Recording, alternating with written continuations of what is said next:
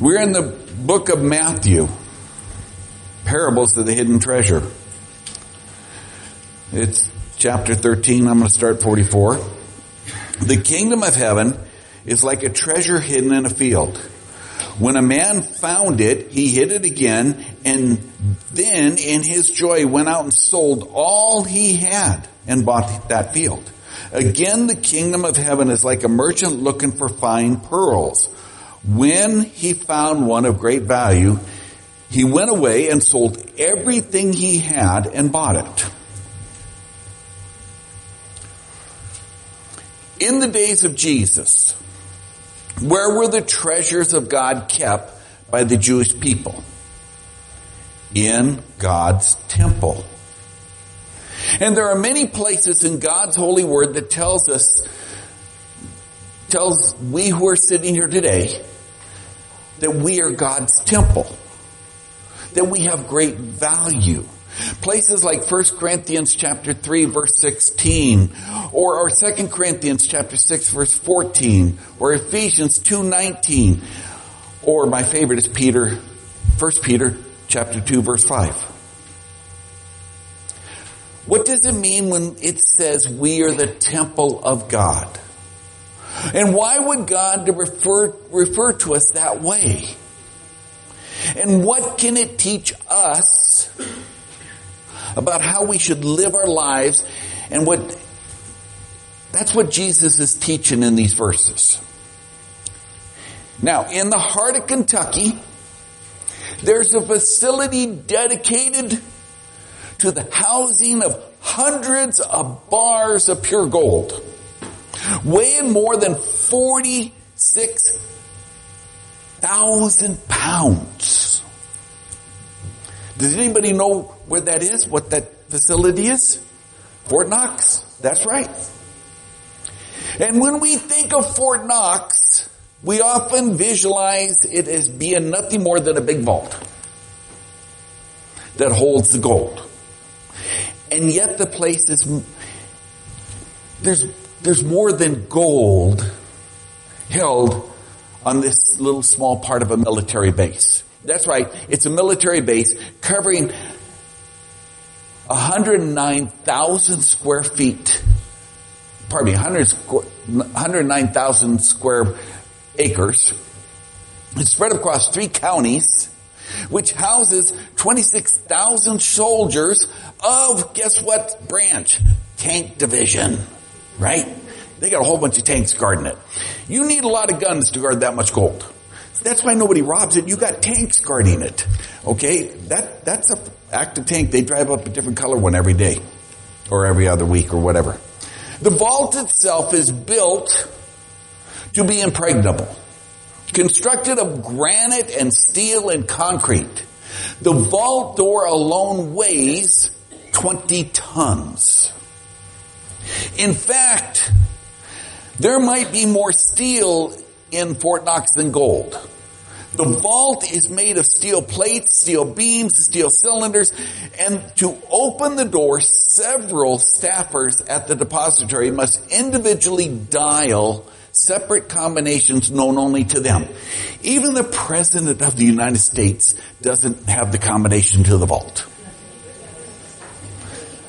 Over the years, in addition to gold, Fort Knox has also protected the gold reserves of several other nations and other countries. And it also had, during World War II, the English crown jewels, the Magna Carta, and the Gutenberg Bible.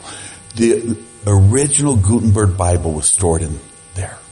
And back in the early 40s, it actually, until the original, to the 40s, they built a new building. It actually held the original Constitution, the original Bill of Rights, and the Declaration of Independence was stored in Fort Knox. Now, Fort Knox captures our imagination because just hearing the name Fort Knox brings to our mind huge stacks of gold. We know Fort Knox as a place that holds items of great value. And that's the kind of imagery God uses to describe you. You are God's temple. God's Spirit dwells in you. And that, of course, brings us to our text today. The kingdom of heaven is like a treasure hidden in a field, which a man has found and covered up. And then in his joy, he goes out and sells all that he has, and he buys the field. And he buys the field now. The treasure belongs to him. Otherwise, to take the treasure would be stealing it from the landowner. The treasure, when you think of treasure, you think of jewels and precious stones. You think of money, right? Let me give you what's interesting. And what's interesting is Jesus talks a lot about money and possessions. According to Randy Acorn, 15% of everything Jesus has said is related to money and possessions. Did you know that? He talks a lot about it. He spoke more about money and possessions than heaven and hell combined. You need to note this. Nearly half of Jesus' parables, 16 of the 38 parables dealt with money. Now that's a lot. Why would Jesus put such emphasis on money and possessions? Well, there might be a couple reasons in my mind, or I wouldn't have brought it up, right? First off, we need money. We need money to pay bills and to supply our family's needs. That's kind of obvious. But there's a fundamental connection between our spiritual lives and how we think and handle money. Now, just an illustration. All you need to do is look back at John the Baptist's ministry in Luke chapter 3. This is before the coming of Jesus, to prepare the way, John's ministry. And the crowds came to him and asked him, "What shall we do?" And he answered them, "Whoever has 2 tunics is to share with him who has none, and whoever has food is to do likewise." The words of John the Baptist are found in John, that's chapter 3, verses 10, if you want to read it. And then John answered the crowds, it goes on to say, about what they could do to please God.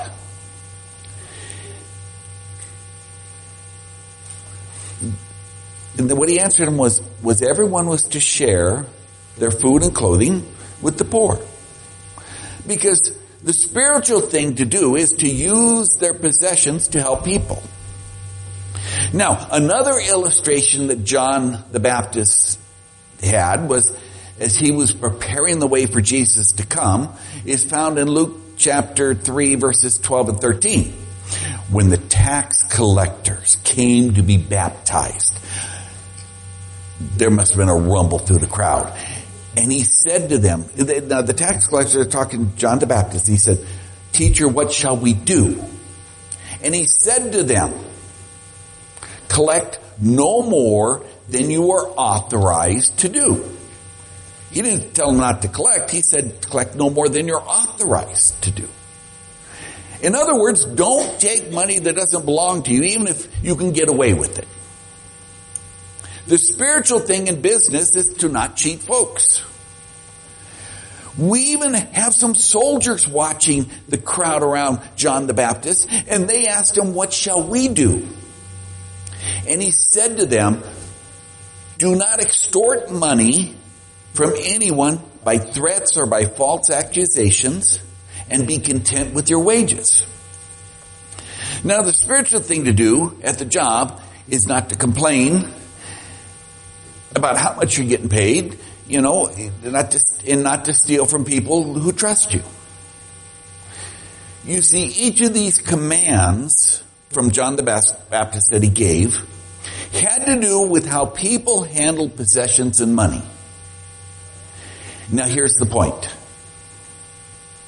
How you handle money and your possessions, how you treat people with your money, and is a barometer of how close you are to God and how much you trust God. So now here in the book of Matthew, we have Jesus telling the parable about the man who found the treasure in the field. And what is important? Let me say that again. What is important for us sitting here today is that Jesus was explaining the parable of the mustard seed and the yeast to his disciples. Chapter 13 records the events of a single day of Jesus. The whole chapter records a single day. And the chapter is called The King's Secrets by Bible scholars. This chapter records the event of a crisis day in Jesus' ministry. He knew that the growing opposition of the religious leaders, they were going to lead him to crucifixion. In this chapter, Jesus explained the truth concerning the kingdom, and later he explains to them the facts of the cross. Now I'm going to take you to Matthew, and I am going to read chapter 13. I'll probably start in verse 31. Okay, now it's going to be a long read, so bear with me. This is the parable of the mustard seed and the yeast. Now the whole group's gathered to hear, right? And he told them another parable. The kingdom of heaven is like a mustard seed that a man took and planted in his field. Though it is the smallest of all seeds, yet it grows. It is the largest of garden plants, becomes a tree so that the birds may perch in its branches.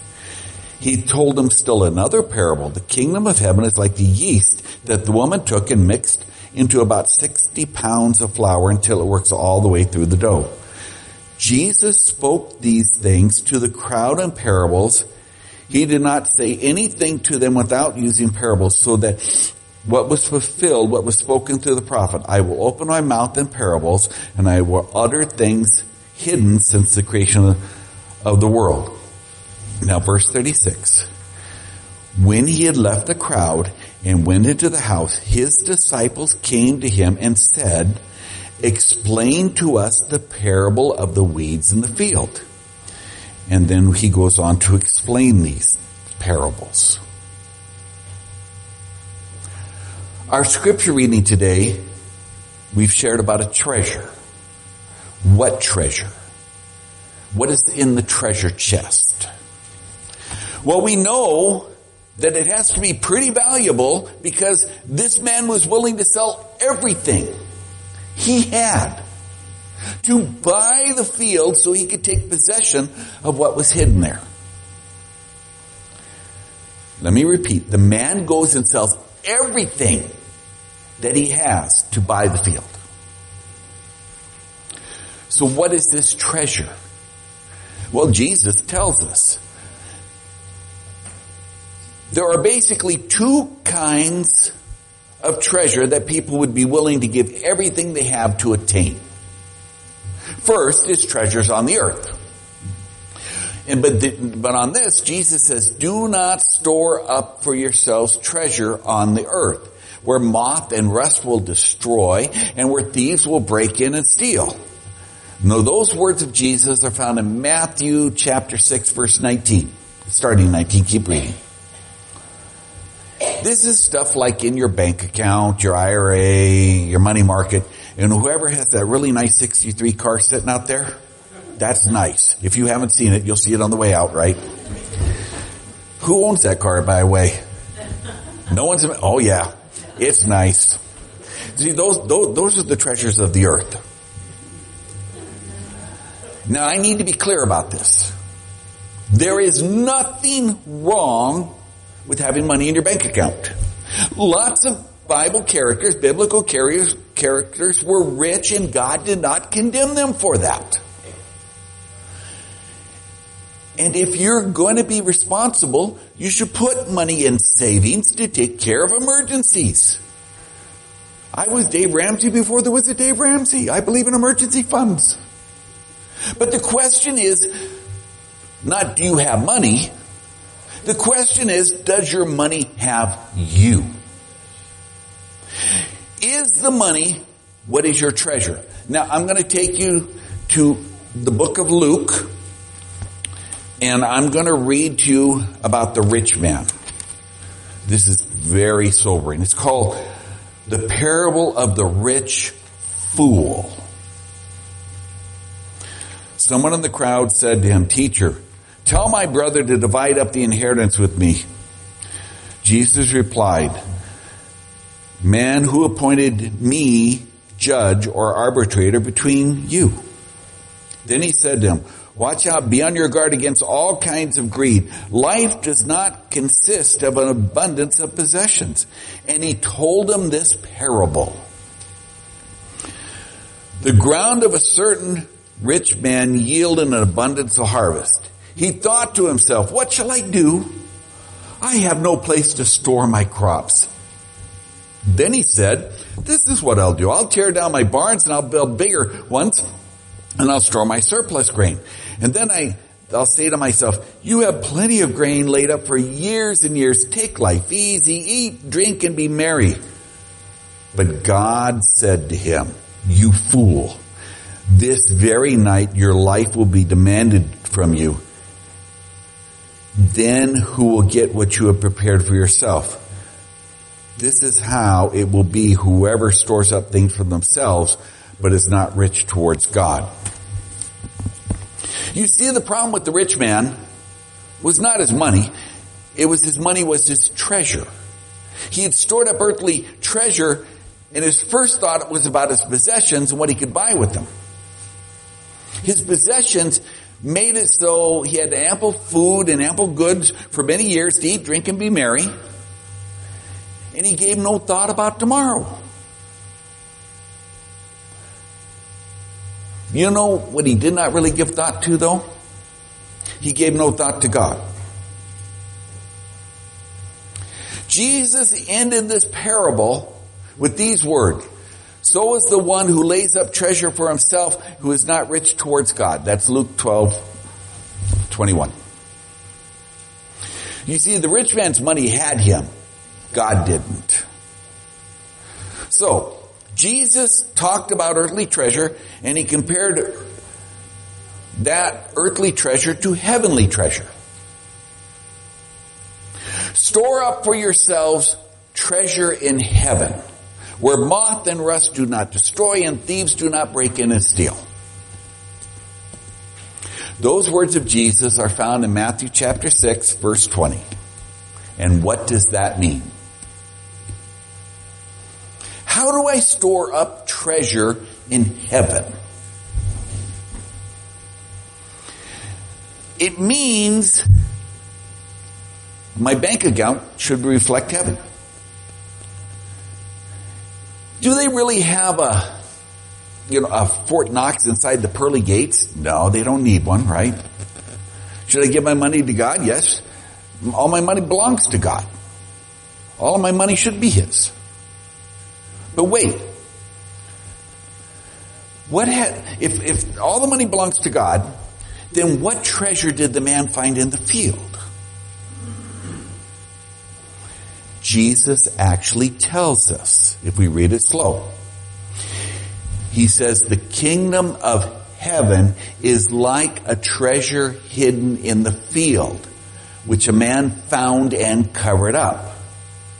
Then his joy, he goes out and sells everything he has and buys it. That's Matthew 13:44. We read it. The kingdom of heaven. What's the kingdom of heaven? The kingdom of heaven is salvation. It's the promise of forgiveness. It is the promise of eternity in heaven with God Almighty. Heaven's just on the other side. What would you give to get to the other side? What would people give to get to the other side? What's interesting is Jesus tells us the price to get to the other side. He tells us about a treasure that is buried in the field, And the only way to get that treasure is to buy the field. And the only way to buy the field is to sell everything he has. Everything you have. It will cost you everything to get into heaven.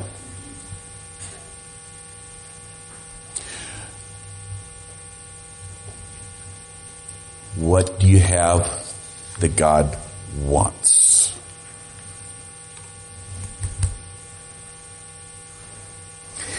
The fact is, he owns all the hills, all the valleys. He doesn't need your possessions. So what do you have that he wants? He wants you. He wants all of you. Why?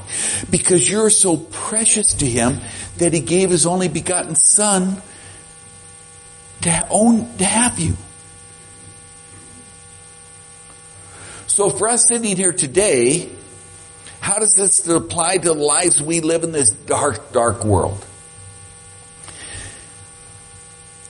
You have to become a place that holds an item of great value. You hold the Spirit of God in you, inside you. You are his temple. You are his light to a world that does not know him or has turned their back on him. Now, why would God use that imagery of I can't even say it. Help me out, guys. Thank you very much. Of a temple to describe us. Well, just like Fort Knox captures the imagination, the temple in Jerusalem captured the imagination of the people of that day. The Jewish historian Josephus, I love his readings, right? And he reported that the temple in Solomon, the second temple, not even Solomon's temple, the second temple, was covered on all sides by massive plates of gold. Go read the book, Josephus. When the sun struck it, it was so radiant and so fiery a flash that persons straining to look at it were compelled to avert their eyes from the sun rays. It was like an absolute golden mirror on the temple. Josephus records this. That's what they were looking at. The temple of God was a wondrous thing. And in the Old Testament, the temple was where God dwelt. But when Jesus came, that all changed. 1 Corinthians chapter 3:16 declares, you are now, I'm going to add in the now, God's temple, God's Spirit dwells in you. God doesn't need a physical temple anymore because you and I are it. He dwells in us. In the days of Jesus, for example, in the Old Testament temple, it was divided into two rooms. The first room was called the holy place. That's where the table of showbread, the candlestick, the altar, and the incense were housed. And in the back room, where the Ark of the Covenant was called the Holy of Holies. And between the two rooms was a veil, a hanging cloth. Actually, they recorded it was about 10-inch thick cloth. That it was 10 inches thick. It's like a cloth wall. It was that heavy, right? It was, and it signified the separation of God from man because God was holy and man was not. And then when Jesus died on the cross, the Bible records that the veil was rent in two. It's in God's holy word to tell you. It was rent in two. The veil tore. Now we're going to look into the first room. The first room is called the holy place. It held a table of showbread, the golden lampstand, and the altar of incense. One of the first pieces of furniture that catches my eye, so I'm going to bring it to your attention, is the table of showbread. This is the place where the priest ate the bread in the presence of God. That's what they did in there.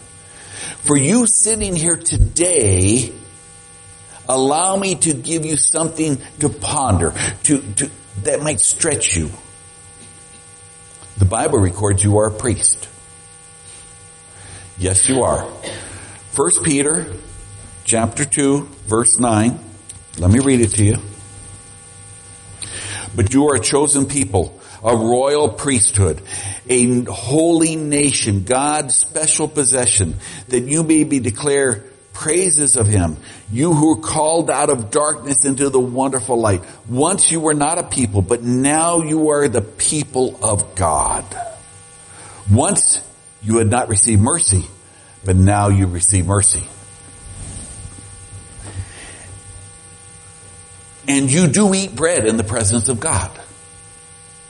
Yes, you do. It's called communion. Every time we eat and drink communion, we are eating and drinking in the presence of God. Secondly, across from the table of showbread is the golden lampstand. And what does the lampstand do? It gives light. What do we Christians give light to? And where do we get our light? That's a better question. We get it from the Bible. Psalms 119, 105. Write it down for later.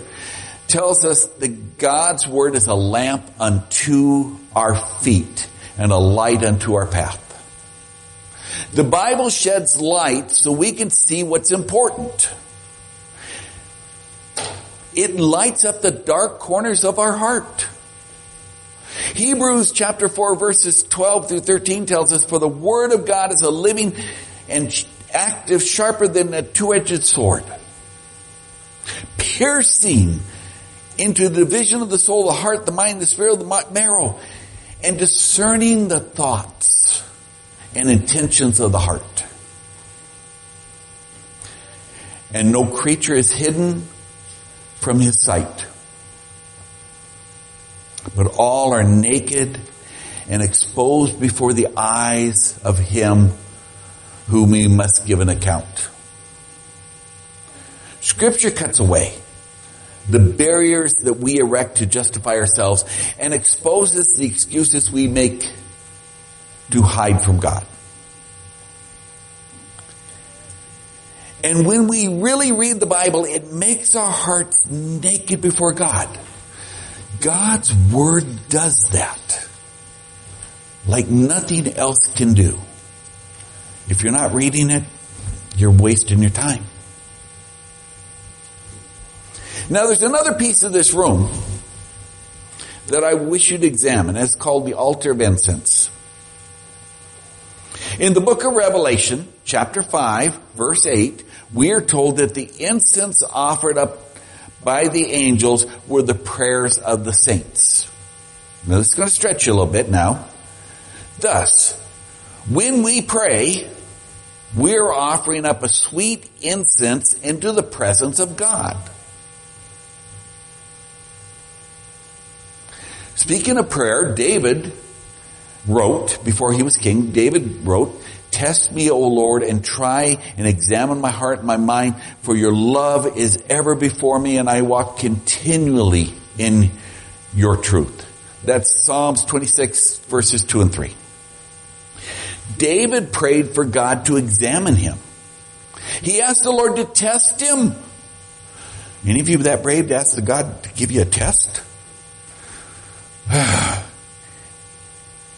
So that he did not miss anything. That's what David said. So I don't want to miss anything. Self-examination is good. And the Bible's examination of us is better. But ultimately, our examination of our souls is done through prayer. And lastly, in the room is the curtain. It's behind the curtain. That's called the Ark of the Covenant. That's where God dwelt. Now, of course, Paul, the Apostle Paul, says all that's changed. Do you not know that your body is the temple of the Holy Spirit within you? whom you have from God. You were not your own. You were bought with a price, so that you may glorify God with your body.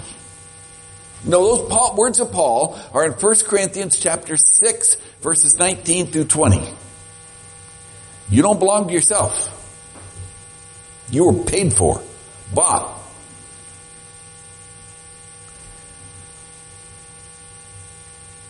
The Spirit now dwells within us, if we've asked Jesus into our heart, into our innermost being of our heart. And He gives you strength to change your life, to make it more holy and acceptance in the presence of God.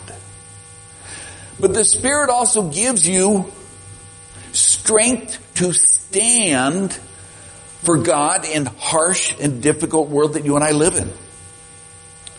So that you can do holy things in the midst of a sinful atmosphere. So as we start to close, because we got to get all the fathers out of here for Father's Day lunches. How many guys have got special lunches? How many got a crock pot that's got something really good in it? I do take leftovers. But don't worry, I'm just starting. People have been burying their treasures for centuries. Back in the biblical times, Bible times, a lot of people buried their precious things in their backyard.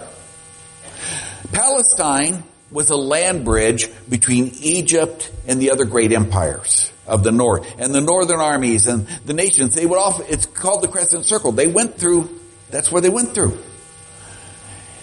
And, let's be honest, when war broke out, they would sweep through their back and forth. So they'd be rampaging and they'd be robbing and they were pillaging everything in their path as the armies went back and forth. And of course, there was also common thieves. You had that problem too. And there was no banks. You did not have banks like we have banks nowadays. That wasn't until you had the Knights Templar that came up with the first banking system. So people would bury their treasure in the ground or in walls or in tree trunks or wherever they could to hide it when they had too much treasure. And finding those buried treasures, could be difficult. Now hear this out. There was an occasional earthquake. The Middle East has lots of earthquakes. And there was sometimes the owners would have to leave home and never come back because of wars and rumors of wars and famines, right? And the owners might be captured by invading armies or die suddenly. Any number of reasons. This is important for later here now, but bear with me.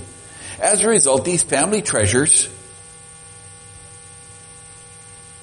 would be buried and forgotten about for centuries.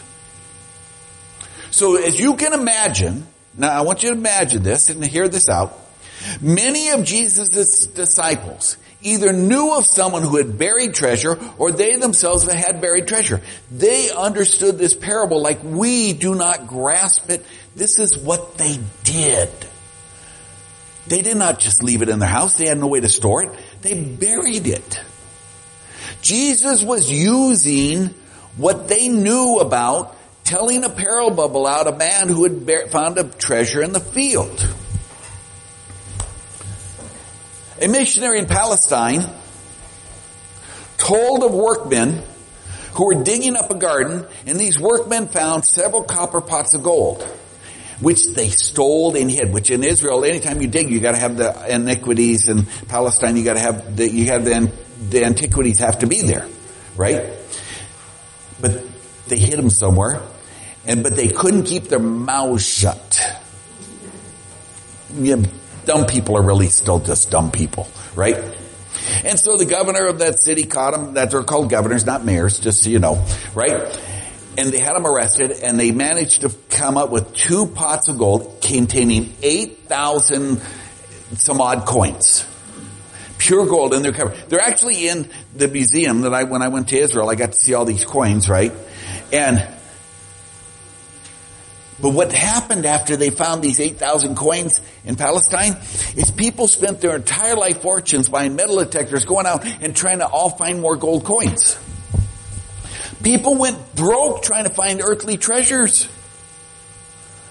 People who couldn't afford to buy a metal detector were buying metal detectors. And metal detectors, you know what happens when everyone wants something? Remember when toilet paper was really popular? Prices went right through the roof? Well, metal detectors did the same thing. People went broke, searching for worldly stuff. Well, we have the most precious thing possible in our hearts. We have become the temple of the Most High God. And part of the Trinity dwells in us. That's why you can see the world around you is in chaos. God's Holy Spirit enables you to see what trouble's going around us. You're like, why doesn't everybody else see this? It's common sense. No, it isn't common sense. It's the prompting of the Holy Spirit to show you what's coming. Have you ever talked to some of your friends and they just think you're crazy? Well, no offense, you are, but that's okay. To the world, you're crazy. God's Spirit does not go with the world. And His prompting and His leading, if you're listening to His still quiet voice, you can see the problems coming. There's nothing wrong with being prepared. But also, remember that you don't get to take it with you. What owns you? Does your treasure own you or does God own you? Great question. The rich fool was going to build a great big barn. That night he was going to die. Never built his barn, never got to do anything. I get weaving. They're telling me it's time to go to feed them. So we need to close in prayer. Are you going to take Grandpa to lunch? She's waving. I don't know what they're going to have, but she's excited. Fathers, you are the treasure of this nation. You are the treasure of God. Being a father in today's world is not easy. And we thank you for being godly fathers. Let's close in prayer. Our Heavenly Father, you have blessed us in so many ways. You have blessed us beyond what we know. For some, you saved us from the door of death. For some, you're easing our passage. For others, you've supplied friends and family. For others, you've just been a companion. Today, Father, we thank you for being our Father and giving us what we need, not what we want. For like a child, we want everything. You give us what we need. You guide us on a path to keep us straight and true. And for that, Father, we thank you. And all God's people said, Amen.